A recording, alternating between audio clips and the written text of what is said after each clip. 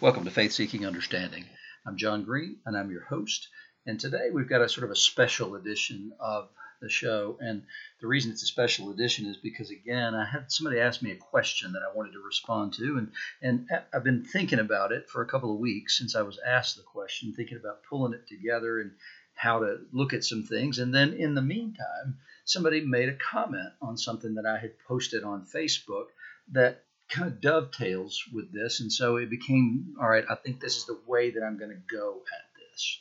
So the question was, I had somebody ask me, so John, do you believe that people who are non-believers end up in hell? Because we're all children of God, and I wouldn't send one of my children to hell. So I didn't give an answer at that moment. I gave a sketch of an answer, but not a real answer to it. And so I want to respond to that. And then a little later, you'll see how that thinking sort of plays out in a very common way among non-believers, frankly, the way they feel about and believe about God. And so let's get after this a little bit. So the question is, so if I wouldn't send one of my children to a place like hell, how could God possibly do such a thing when we're all his children? Well, it begins with a false premise. And the false premise is that we're all God's children. That's not actually what Scripture says at all. What it says, if you read John 1, the first 18 verses of John 1 are the most beautiful and magnificent, actually, words of the entire Bible. Those 18 verses are just transcendent in everything that they say. But I want to focus particularly on one thing, and that is that when Jesus came into the world, the true light, which enlightens everyone, was coming into the world. He was in the world, and the world was made through him, yet the world did not know him. He came to his own, and his own people did not receive him. But to all who did receive him, who believed in his name, he became the right to become children of God, who were born not of blood, nor of the will of flesh, nor of the will of man, but of God. And if you follow what John says there, what he's saying is that the true light was coming into the world. That true light is Jesus. And he came to his own people, and his own people knew him not. But to who did receive him, who believed in his name, he gave the right to become children of God, who were born not of blood, nor the will of the flesh, nor the will of man, but of God. Well, John didn't make that argument up, actually. That argument, you'll find it very clearly in John 3. And that is Nicodemus comes. He's a Pharisee. He is one of the learned teachers of Israel. And he comes to Jesus in the night to say, there's something extraordinary about you. We see something. We know you're a teacher come from God, for no one can do these signs you do unless God is with him. So Nicodemus says, we see something here. We believe something here. We receive you as a rabbi. It's a pretty extraordinary statement, frankly, for Nicodemus to make, because rabbis were people who had gone to the best academies. They had been taught by great rabbis. They had gone to specific rabbinic schools. Jesus had not. Now we do see in Luke's gospel, we see him in the temple when his parents have come, when he's 12 years old, and he's arguing with the scribes and the Pharisees at that point. So we see that Jesus has already impressed some people. And so when Nicodemus says these things, it's not flattery. I don't believe it's flattery at all. I believe Nicodemus is honestly there seeking something. Who is this guy? What is he? So Jesus answered him, truly, truly, I say to you, unless one's born again, he cannot see the kingdom of God. Well, Nicodemus is a little bit taken off by that because he has no earthly idea what that means. And so he says, how can a man be born when he's old? Can he enter a second time into his mother's womb and be born? And Jesus answered, truly, truly, I say to you, unless one is born of water and the Spirit, he cannot enter the kingdom of God. That which is born of the flesh is flesh, and that which is born of the Spirit is spirit. Do not marvel that I said to you, you must be born again. And Nicodemus was confused. had no earthly idea what Jesus said to him the rest of that conversation when he talked about being born again. I've said this before. Nicodemus won the birth lottery. He was born into the family of God by being born a Jew. He had something to risk, something to gain with this whole being born again thing, but Jesus required it in order to enter the kingdom of God or to see the kingdom of God. Well, those who enter the kingdom are those who are the children of the King. And so we are not children of God by virtue of, as my mentor used to say, sucking air on the planet. We are not children of God simply because we bear his likeness. We're doppelgangers at some level, I guess, but that's not children of God. We're not okay calling him Father. And Jesus will say to other people, when the time comes, I'll have to say, go away, I never knew you. Even though they had done things that the children of God and the disciples of Jesus had done, he says, I don't know you. You're workers of iniquity, which is sin. And so he says, well, they'll be sent away. Well, we thought we did all the right things. And so Jesus is saying, but you were never God's children. You did them for the wrong reasons. You didn't do them for the glory of God. You didn't believe in my name.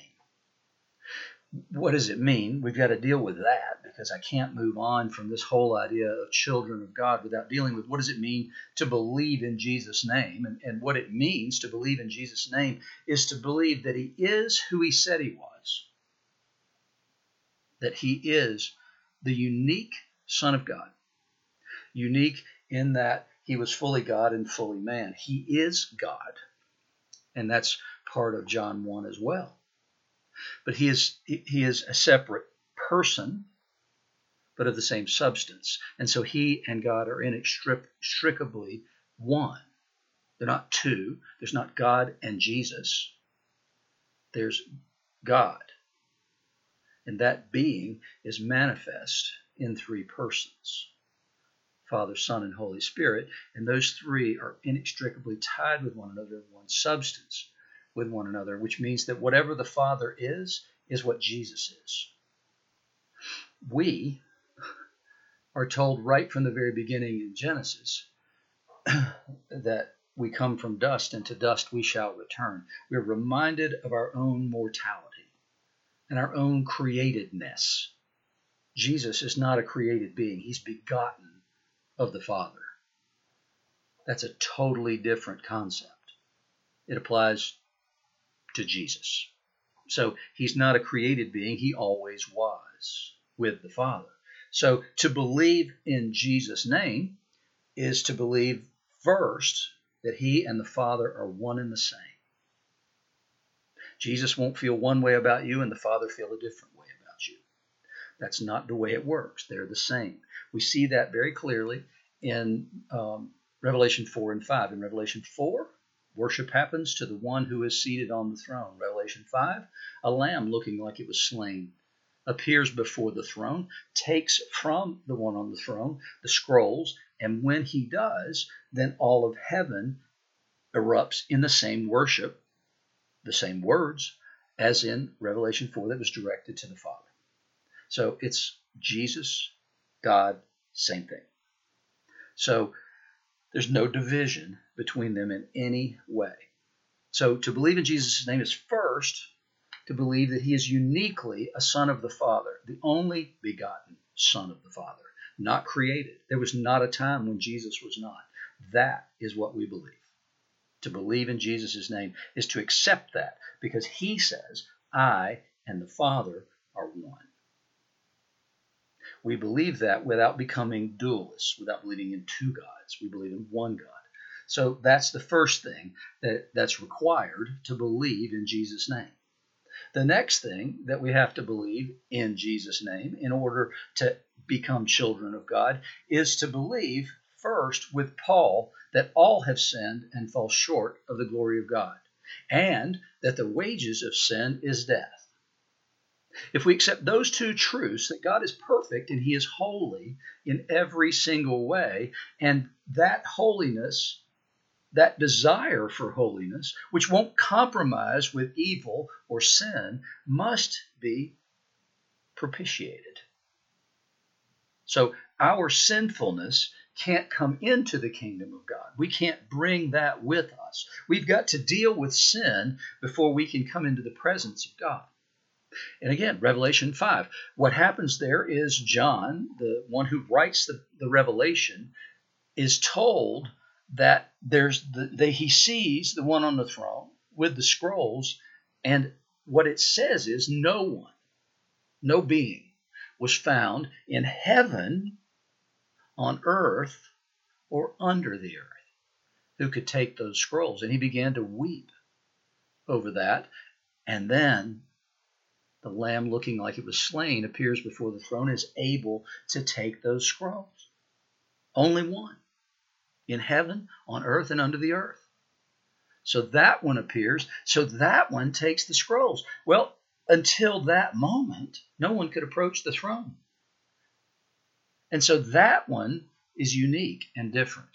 And so what has to happen then is, in order for us to receive even the revelation that John received, even Jesus says the revelation of his being that Nicodemus had received requires something more. And that is, our sin is a barrier to knowledge. Our sin is a barrier to life. Our sin is a barrier to God being our Father properly. It's got to be dealt with. So the second thing we have to believe, after believing Jesus and the Father are one, is we have to believe that we're not, that we're separated from the Father, irretrievably so. There's nothing we can do on our own to get back in. So we need a Savior. In the Old Testament, they needed sacrifices, and those sacrifices had to be repeated every single day. They had to be repeated every time you sinned. In order to make confession and repentance, you had to go, confess to the priest, and present the appropriate sacrifice for your sin. And that had to be done every time you sinned. And so the fire was constantly burning in front of the temple in order to make atonement for the sins of the people. And even then, it requires yet another day. And that's the Day of Atonement. And so that day then has to happen once a year when all the people come. And there's special sacrifices and ceremonies made that day. And so that day becomes then the Day of Atonement for the people for the sins that they can't get atonement for, because there are some sins for which there is no atonement. So they have to hope on that day that they receive that forgiveness. Well, since AD 70, nobody's made a sacrifice because the temple was destroyed by the Romans in AD 70.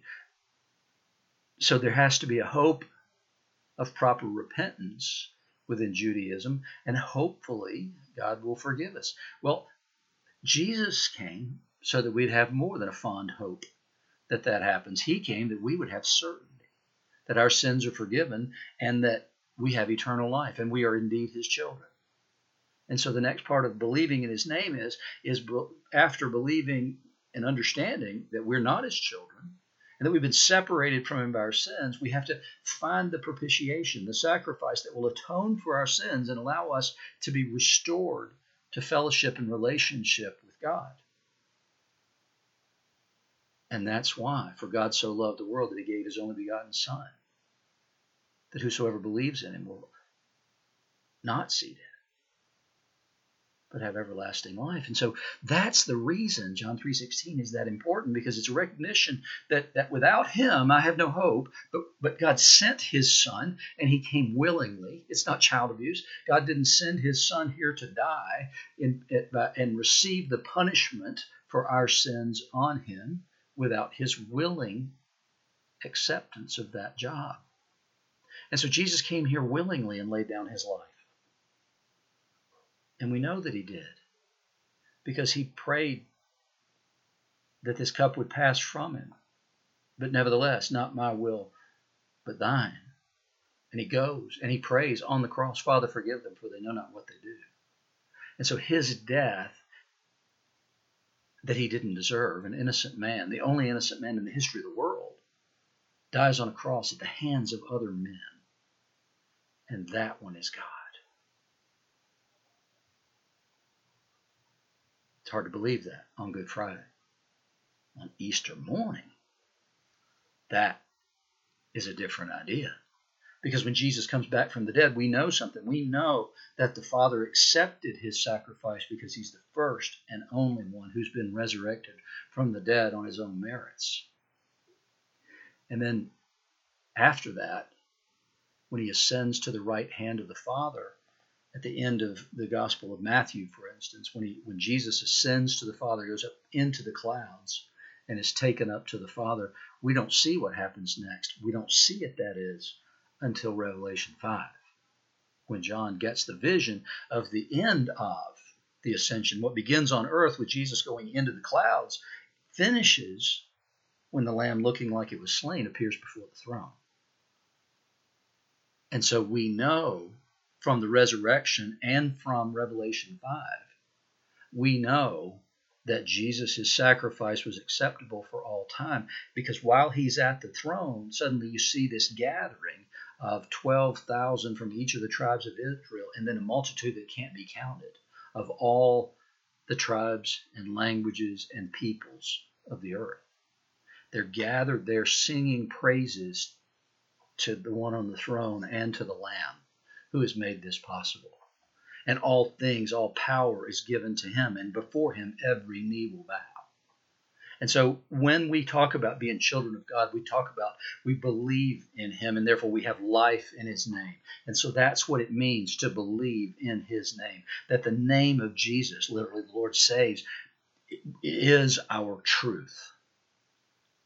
And that name of Jesus is our hope. It is our life. And he fills us with the Holy Spirit, and then we are to become like him. Our attitudes are to be changed. Our lives are to be changed in such a way that we reflect his glory in the same way that Jesus reflected the glory of the Father. And so to become children of God is a glorious and wonderful event. It's not a one-time thing. It's all of your life.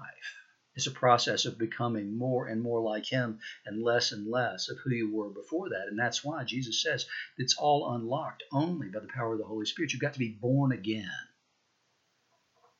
But the problem is, as many people have pointed out before me, we leak. And so we constantly have to be refilled with the Holy Spirit because we leak. And so he's constantly changing who we are, largely by what we think and the way we think. We have to think about things in a different way. Our minds are geared in such a way that we think about the world in certain ways. It's a dog-eat-dog world, for instance. Those kinds of ideas that say the only way I can succeed is to climb on the backs of other people and to make sure that I don't lose the battles. But Paul says, I appeal to you, therefore, brothers, by the mercies of God, to present yourselves, your bodies, as a living sacrifice, holy and acceptable to God, which is your spiritual worship. Do not be conformed to this world, but be transformed by the renewal of your mind, that by testing you may discern what is the will of God, what is good and acceptable and perfect. So the world wants to conform us into a certain pattern and a certain image. And Paul says, no, you've got to be transformed by the renewing of your mind. And that sort of wraps us back to where the other thing that I wanted to mention is, and that is, I had a conversation on Facebook, and I made some comments about the goodness of God in creating all the things that make this world a wonderful place, like our domestic animals was the sort of the place where I was speaking. And as we're in the middle of this COVID thing, somebody responded and said, I wish he were that good, but he created this COVID virus, and it's possible my mother's going to die from it, and I'll never get to see her again. Well, here's a reality. And here's something that I think goes along with that previous point about we're not all children of God. And then how do you deal with them with the problem of pain and suffering and evil? And then how do you finish that question that my friend asked about sending your children to hell? Well, first, God's not going to send his children to hell. We've just established that if you become a child of God, then you have life in his name. So, but it still begs the question, right, of how could he send those that are created in his own image to a place like hell? C.S. Lewis actually had the right answer, I believe, for that, and that is that Lewis's response to that was that there are two kinds of people in this world. One kind of person says to God, "Thy will be done." The other person is someone to whom God says, "Thy will be done." It's not him choosing us to go there. In rejecting his son and refusing to believe in his name, we've chosen our destiny. By not choosing to be with him, we've chosen an alternative destiny. We had a choice to make. And the choice is, do we choose life or do we choose the opposite of life? That's been the choice that God's laid before his people again and again and again, beginning in Genesis 3. In the garden, there's a tree in the midst of the garden, and that's called the tree of life. God says, you can eat from that if you like. And then he points to another tree, and he says, you see that tree? That's the tree of the knowledge of good and evil. You can't eat from that tree. So which tree do you think we ate from? We ate from that tree. We had a choice. We could choose life, or we could choose something else, and we chose the something else. We chose the knowledge of good and evil because of the temptation that if you do that, you will be like God, knowing the difference between good and evil. And then at the end of Deuteronomy, which is Moses' valedictory address for the people before he dies, he lays that same choice before them. He puts curses on one, spoken from one mountain, blessings from another, and says, you choose which of these two you want. Joshua then does the same thing at the end of his life. He says, as for me and my house, we will serve the Lord. I'll set these two things before you today. Choose life.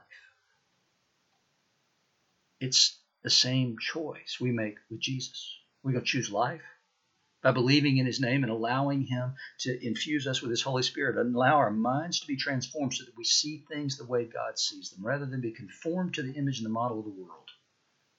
We have a choice to make.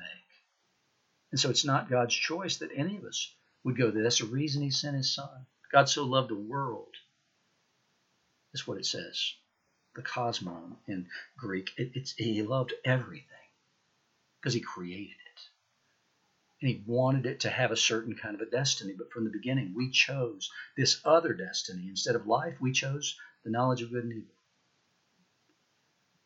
And so when we look and we blame God for the evil things in the world, it fails to take seriously the actual story of the Bible, which is God's constantly given his people choices to choose life.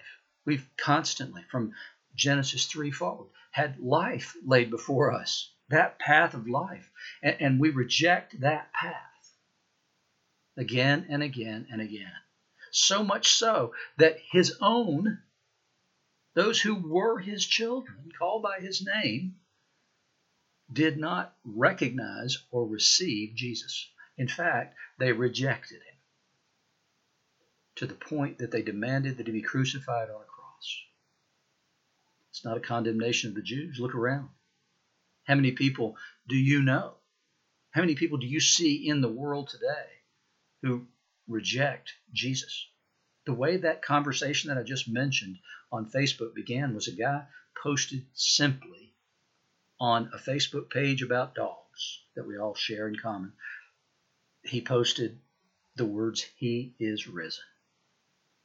And it infuriated people. That is how it devolved from there to my comment about God's goodness and the challenge about evil and blaming God for evil. From Genesis 3 forward, humanity has again and again and again rejected God, rejected good in favor of something else. And there's only the antithesis of good. When we reject good, we haven't chosen better. We haven't chosen slightly worse. We've chosen the opposite of good. There's two poles. That's it. It's either good, which is what God wants, the right way, or there's the opposite of that. And so we all have a choice to make. We have a choice to make minute by minute what we're going to do. And we can choose the good or we can not choose the good. But ultimately, the choice is ours, as it always has been, from Genesis 3 forward.